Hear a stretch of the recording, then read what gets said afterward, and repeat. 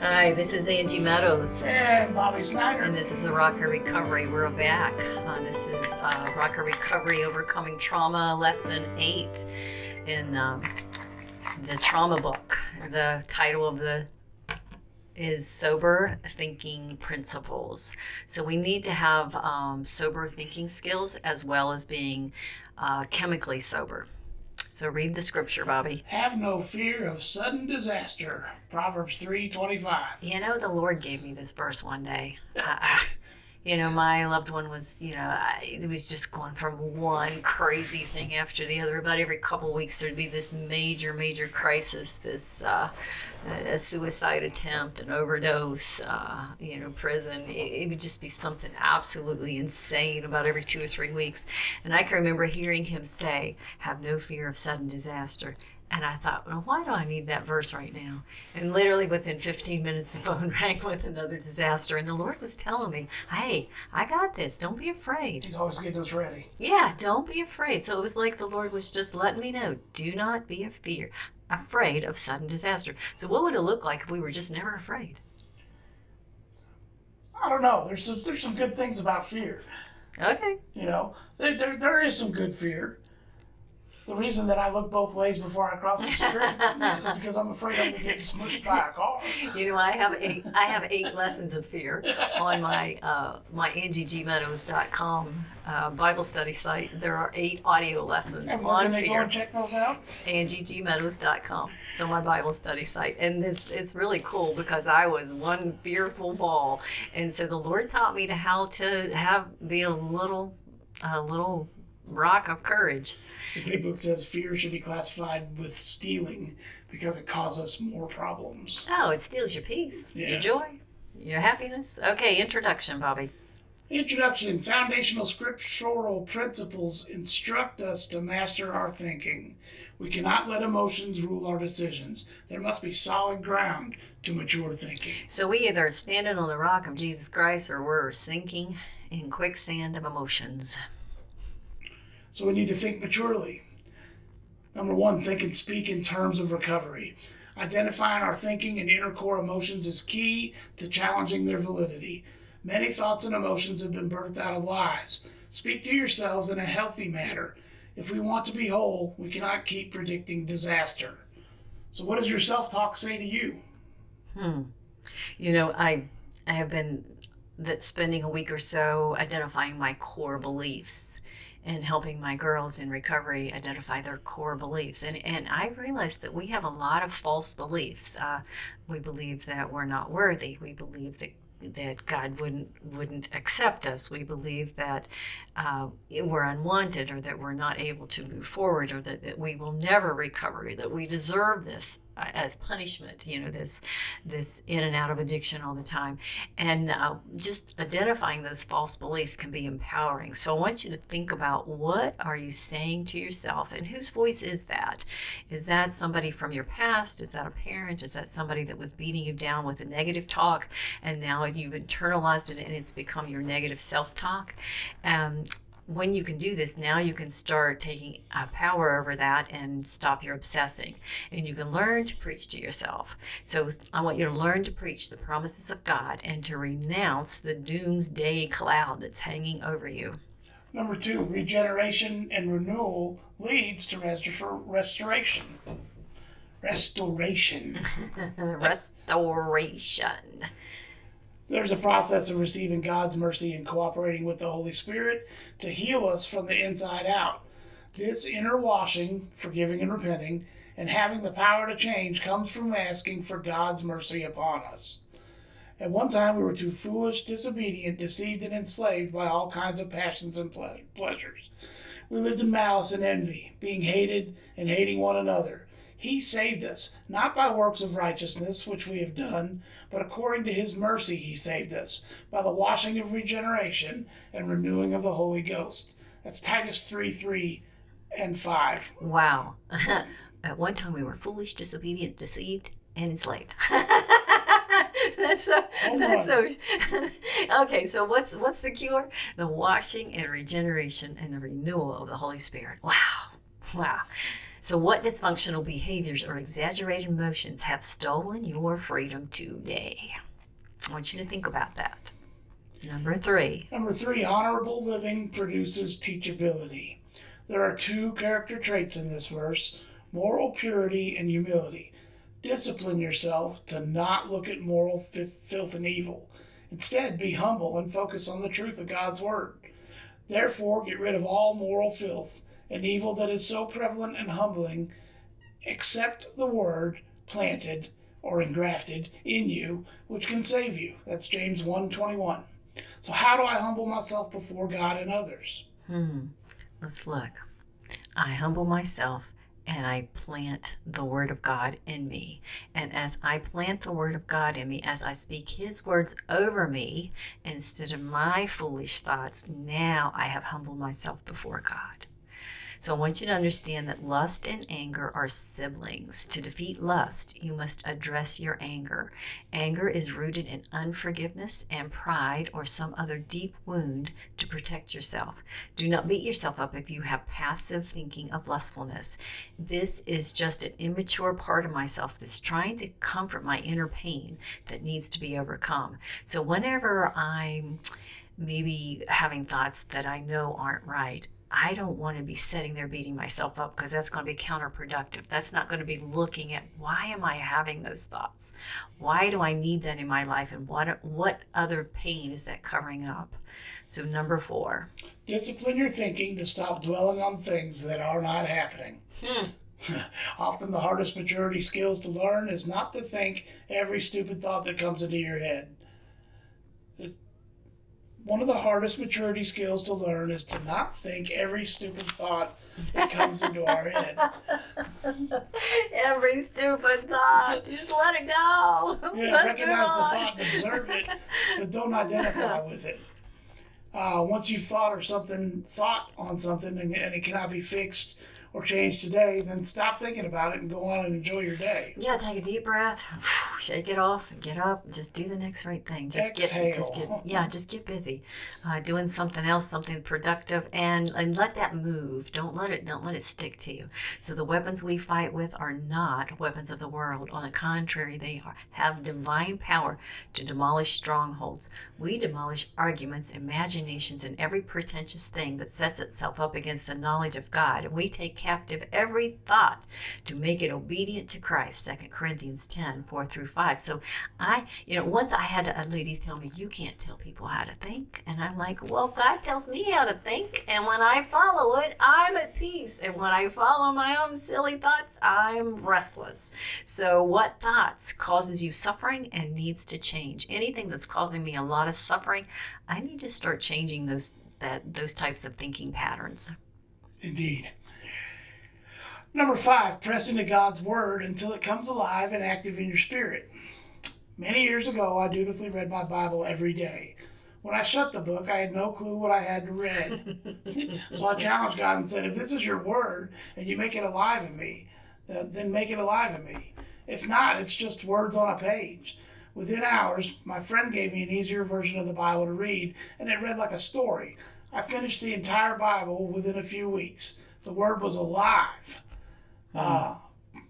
Scripture says, for the word of God is living and active, sharper than any double-edged sword. It penetrates even to dividing soul and spirit, joints and marrow. It judges the thoughts and attitudes of the heart. Hebrews 4:12. So yes, let that word of God be your sword. Let it really just split right down the middle, what's soul and what's spirit, and so that you can get out of that carnal thinking patterns and you can get those sober thinking that's spiritual, that's replacing the toxic thought. So I have a few camping spots in the Bible, Bobby. Hebrews 12, Psalms 103, James 3, John 15. Those are my little camping spots. And when I am confused and I don't have anywhere else to go, I just sit down in one of my little camping spots. I might have read it a dozen times or even 100 times before, but that day when I decide to camp right there on God's word, I'm going to be fed again, and I'm going to be fed afresh, and it's going to heal my heart for that day. I'm definitely one of the people that have, I prefer to read more modern translations of the Bible. I read a lot of fiction. outside even secular stuff. I'm a big Stephen King fan and things like that. So I read a lot.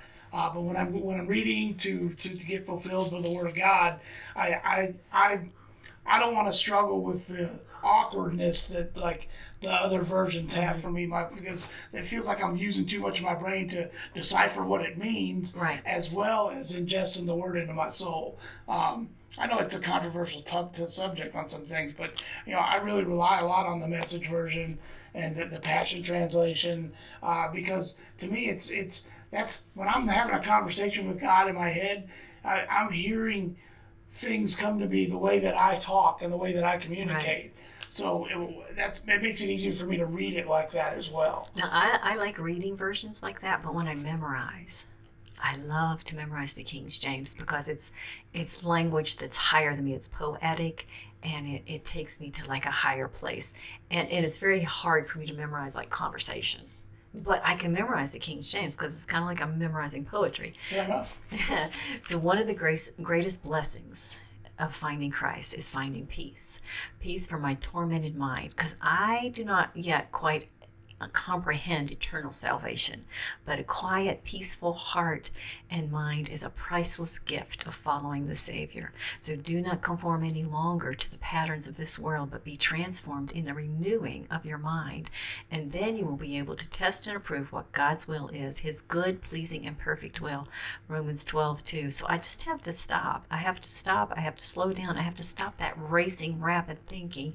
And in order to do that, I meditate on his thoughts. It's like I get a little intention for the day. I'm going to be content in all things. I'm going to rejoice in all things. I'm going to be grateful in all things. And I keep moving myself back to that. So as I set my intention for the day, then those thoughts don't take me down that rabbit trail, because I stop them and I stop conforming to the world. So name one way to intentionally transform and renew your mind. Okay, go ahead and read the scripture, Bobby. Next scripture: if any of you lacks wisdom, he should ask God. But when he asks, he must believe and not doubt, because he who doubts is like a wave of the sea, blown and tossed by the wind. The man should not think he will receive anything from the Lord. He is double-minded man, unstable in all he does. James 1:5-8. Name one thing that causes you to be double-minded. So I want you to think about it. What are you confused about? You're in, you're out, you're in, you're out. You will, you won't, you will, you won't. So double-mindedness is a constant mental storm, and it's very painful to be setting in double-mindedness. So I want you to really think about that. Think about what's struggling with you there, and do what this scripture says. Ask God for wisdom. Just lay it down. Say, there it is, Lord. Would you give me wisdom right there? And then as I seek him, I can start listening for the answer. And he'll give me an answer either in a sermon, a message that I'm listening to on the radio, on a podcast, in church. He'll send me a Christian friend who will give me the answer. I'll open his word, and right there will be the answer. And I know it's the answer because it stops that storm. It stops that unstable thinking, feeling, and it gives me an internal peace. So, number 7. Double-mindedness is a constant mental storm. God does his part, and we are responsible to cooperate and do our portion. This is work. Working out our salvation is being consciously aware of an imbalance in our lives and asking God to give us wisdom for healing. Continue to work out your salvation with fear and trembling, for it is God who works in you to act accordingly to his good purpose. Philippians 2:12b-13. So what do I struggle with most? Can I completely turn this over to God? So what would it look like? The thing that you're holding on to so tightly, what would it look like if you just surrendered it? So when I'm striving, I'm doing my own will. When I'm emotionally resting, I am doing God's will. So now I want you to name your struggles and give them to the Lord. Now think about it. We've got emotional struggles. We can look at physical struggles, financial struggles, and relational struggles. Let's go back here. 4 categories. Yeah, so look at all the emotions that you're struggling with and name each one of them. If I can get a name on it, then I can start working in recovery. If it's anger, if it's bitterness, if it's hatred, if it's greed, if it's a hopeless feeling, if I can get a name on it, now I've got something to bring before the Lord and start seeking some scripture to help me. It's seeking a path to recovery. Physical struggles, health struggles, I can start researching how to make myself healthier. Financial struggles, I can start researching and praying about it and asking the Lord to help me find, like Bobby says, a budget and a way to track my money. And then relational struggles, I can't control the other person, but I sure can change me. I can decide whether or not this is a healthy relationship or a toxic one. So I want you to look at those 4 categories: emotional, physical, financial, and relational. And I want you to look at the things that are making you double-minded, and I want you to lay them at the feet of the Lord so that you can find peace. Because the Lord says his yoke is easy and his burden is light, and that we will find rest for our souls when we come into him. So if I'm not walking in rest, Hebrews 4:10 says, he that has entered into my rest has ceased or stopped his own work. So if I'm not resting, I'm doing my deal. I've got my thing going on. But as soon as I can yield to the Lord and say, there it is, Lord, I'm going to rest in you, I've stopped my own work, and now the Lord can work in and through me. Number 8, Bobby. A consistent, intentional act of choosing the fruit of the Spirit as an inner core response will heal a trauma wound. The whole person does not have to need to act with a selfish nature. A whole person does not need to act with a selfish nature. So if there's parts of me that are fragmented, that are immature, that are struggling, of course I'm going to be selfish. That's a survival skill. So when you drop into some of that, just realize that, man, you're just trying to survive. And instead, we're going to start shifting that and learn some maturity. So could a selfish nature be a protective mechanism to keep our hearts from suffering and hide our emotional wounds? That's going to make you look at selfishness a lot differently, isn't it? Definitely. Okay, the exercise here today. The acts of selfish nature become habitual. What used to be an occasional hunch or inspiration gradually becomes a working part of the mind. Yep. The wounded spirit opens us up to inner core response that causes deep suffering. In general, it seems we default to these dysfunctional coping skills to give momentary releases of emotional pain or to feel like we're in control, even though these behaviors cause more wounds and cause more trauma. They also give us drunk or inebriated relationships that are characterized by intense passion and intense confusion. We need a safe place to heal.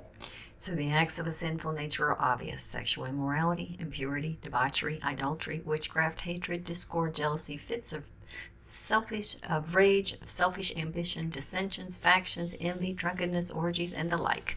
Galatians 5:19-21. But the fruit of the Spirit is love, joy, peace, patience, kindness, goodness, faithfulness, gentleness, and self-control. Galatians 5:22-23. So what relationships are selfish and not sober? And who are your safe people? That's going to be helping us to identify some things today, isn't it? Sure. Okay.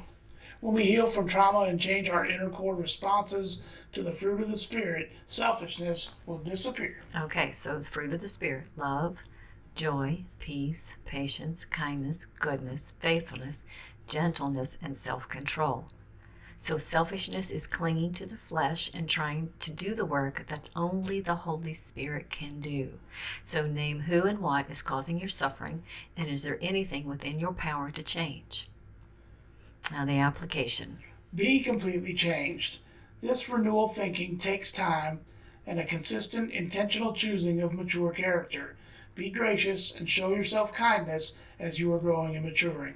So a lot of times in recovery programs, there's a journaling component where the kids sit and journal and they write and they have their quiet time and their devotion.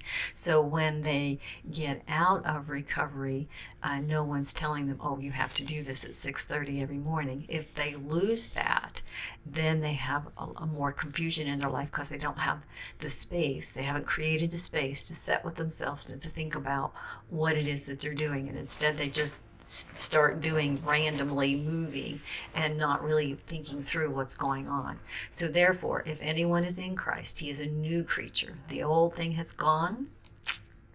The old thing has gone and the new has come. 2 Corinthians 5:17. So I want you to sit with yourself. Give yourself some time and some space to become that new creature so that you can decide what it is that you want to hold on to that's new and what it is that's old in your behaviors that you want to let go of. One thing, I'm blessed to be in a position that I live by myself, and I am able to. I used to a long time ago. I was that guy that if I had to be at work at 8 o'clock, I was up at 7:40, brush my teeth, put the clothes on, run out the door. And now I'm usually awake at least 2 hours before I even leave the house, because I'm there by myself. Because I can get into. There's a section of the Big Book of Alcoholics Anonymous that I read every day. I read a couple devotionals that are scripture based, and I get plugged in and I listen. And I get plugged into what that 11th step says for us to do. It's really been a big focus of mine lately, that I pray for only knowledge of His will for me and the power to carry that out. You know, that really just covers it up in a general statement, but there's so many dynamics that are involved with just that simple statement. Knowing what God's will is for me has a lot of layers.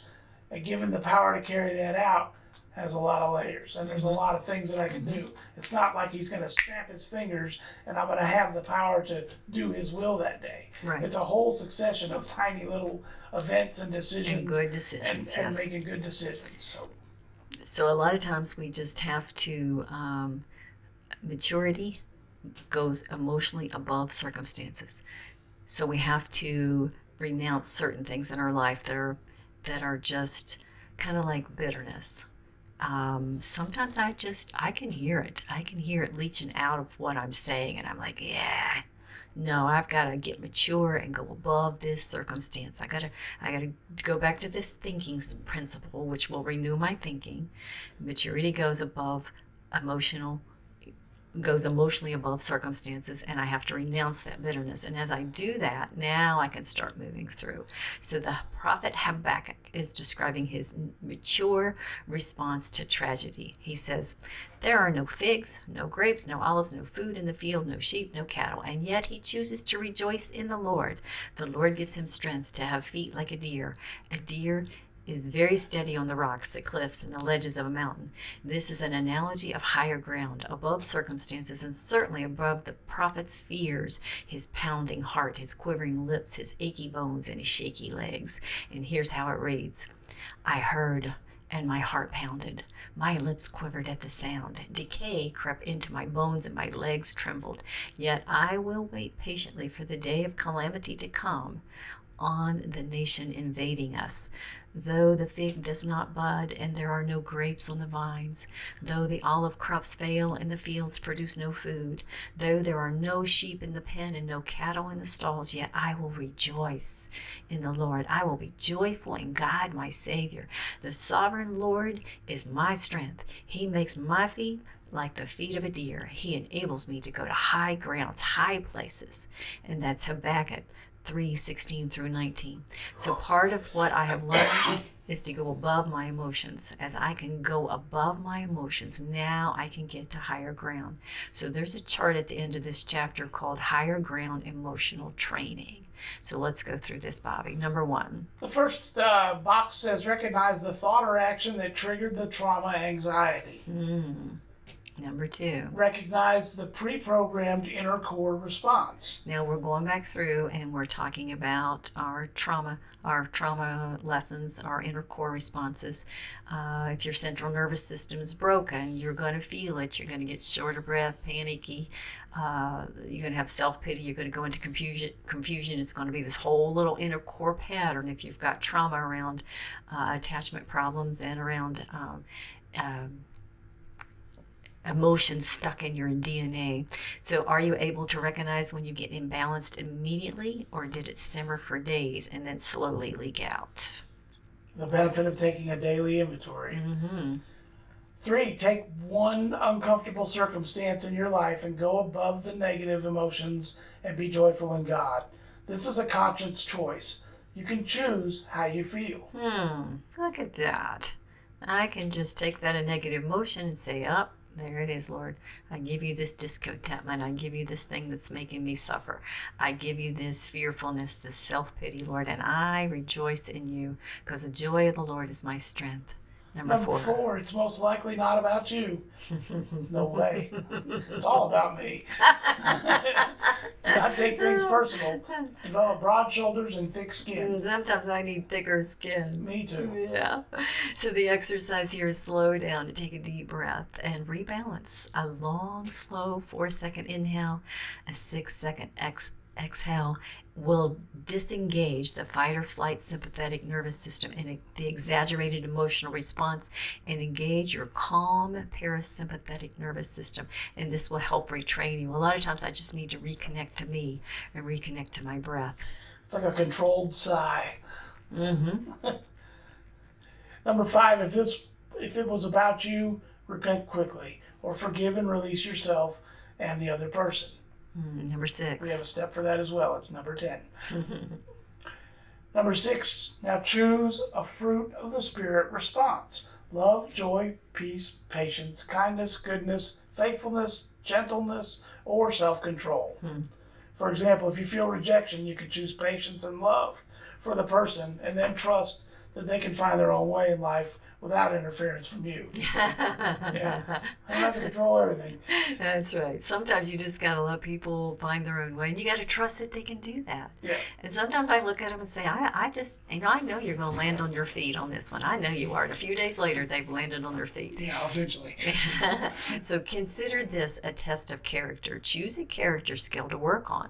These healthy character choices will give me stability and heal trauma and reprogram my inner core responses. So as I don't know what to do and I got all this confusion going on, what if I just flipped and decided to practice a character skill like humility, truthfulness, loyalty, kindness, courage, obedience, respect, compassion, generosity, contentment, flexibility, orderliness, attentiveness, steadfastness, gratefulness, enthusiasm, endurance, determination, and dependability. What if I just chose one and just worked on it? What would it look like to have compassion right here? Number 8, when a negative emotion comes, you have about 3 to 5 seconds to reject it before it takes hold in your mind and forces itself to be played out. So if you have addictive thinking, sometimes you hit that same button over and over and over again, and it's got to replay the whole story, and you've got to do the whole whine thing again. If you've been stuck there for a month, for a year, for 10 years, you just got to stop it. As soon as it comes, you got to say, nope, I'm taking that thought captive. I'm giving it to the Lord. I renounce it. I ain't thinking that today. It goes nowhere. You just got to get rid of it. I always think when I'm thinking about stuff like this, I think about the old days when they had covered wagons, and they would, or even like any kind of vehicle that had those wooden wheels, and they would, when they traveled over a road so many times, they made big ruts in them. Mm-hmm. And that's exactly right. And that's exactly where they would go every time. They wouldn't even have to steer after a period of time. That's right. Would automatically go there. So we have to jump out of the ruts. Right. That's intentional. And that requires a lot of effort as well to try to steer out of the ruts, maybe get going in a different direction. Yeah, so listen to and acknowledge any grumbling and complaining. Grumbling and complaining are good indicators that you are out of balance and you have work that needs done to recalibrate to find your peace. Grumbling, complaining, or bitterness are quick roads back to your trauma trap. If the work is not done soon, suffocating anxiety may develop. It is necessary to discover the emotional responses to a wound that leads to the addiction of negative thinking traps. Brain chemicals produced by indulging negative emotions can be addictive and dysfunctional friends. Whew. Okay, read the scripture. But I tell you that men will have to give account on the day of judgment for every careless word they have spoken. For by your words you will be acquitted, and by your words you will be condemned. Matthew 12:36-37. Well, and out of the heart the man speaks. So whatever I allow in my heart is what's going to be coming out of my mouth. So if I'm accountable for what's coming out of my mouth, then the only way I'm going to control that is to control what I allow next to my heart. Yes. So make sure I've got a good, healthy heart. So Lord, break the chains of passive, drunken thinking. Let me discover the things that bind me repeatedly. I am tired of grinding the grain of anxiety. Release me and empower me to heal. In your mighty name I pray. Amen. This is The Rock and Recovery. This is Angie Meadows. I'm Bobby Snyder. And we're glad you enjoyed us today. You can find a repeat of these lessons on the Rock and Recovery podcast. And we'll see you next time. Bye-bye.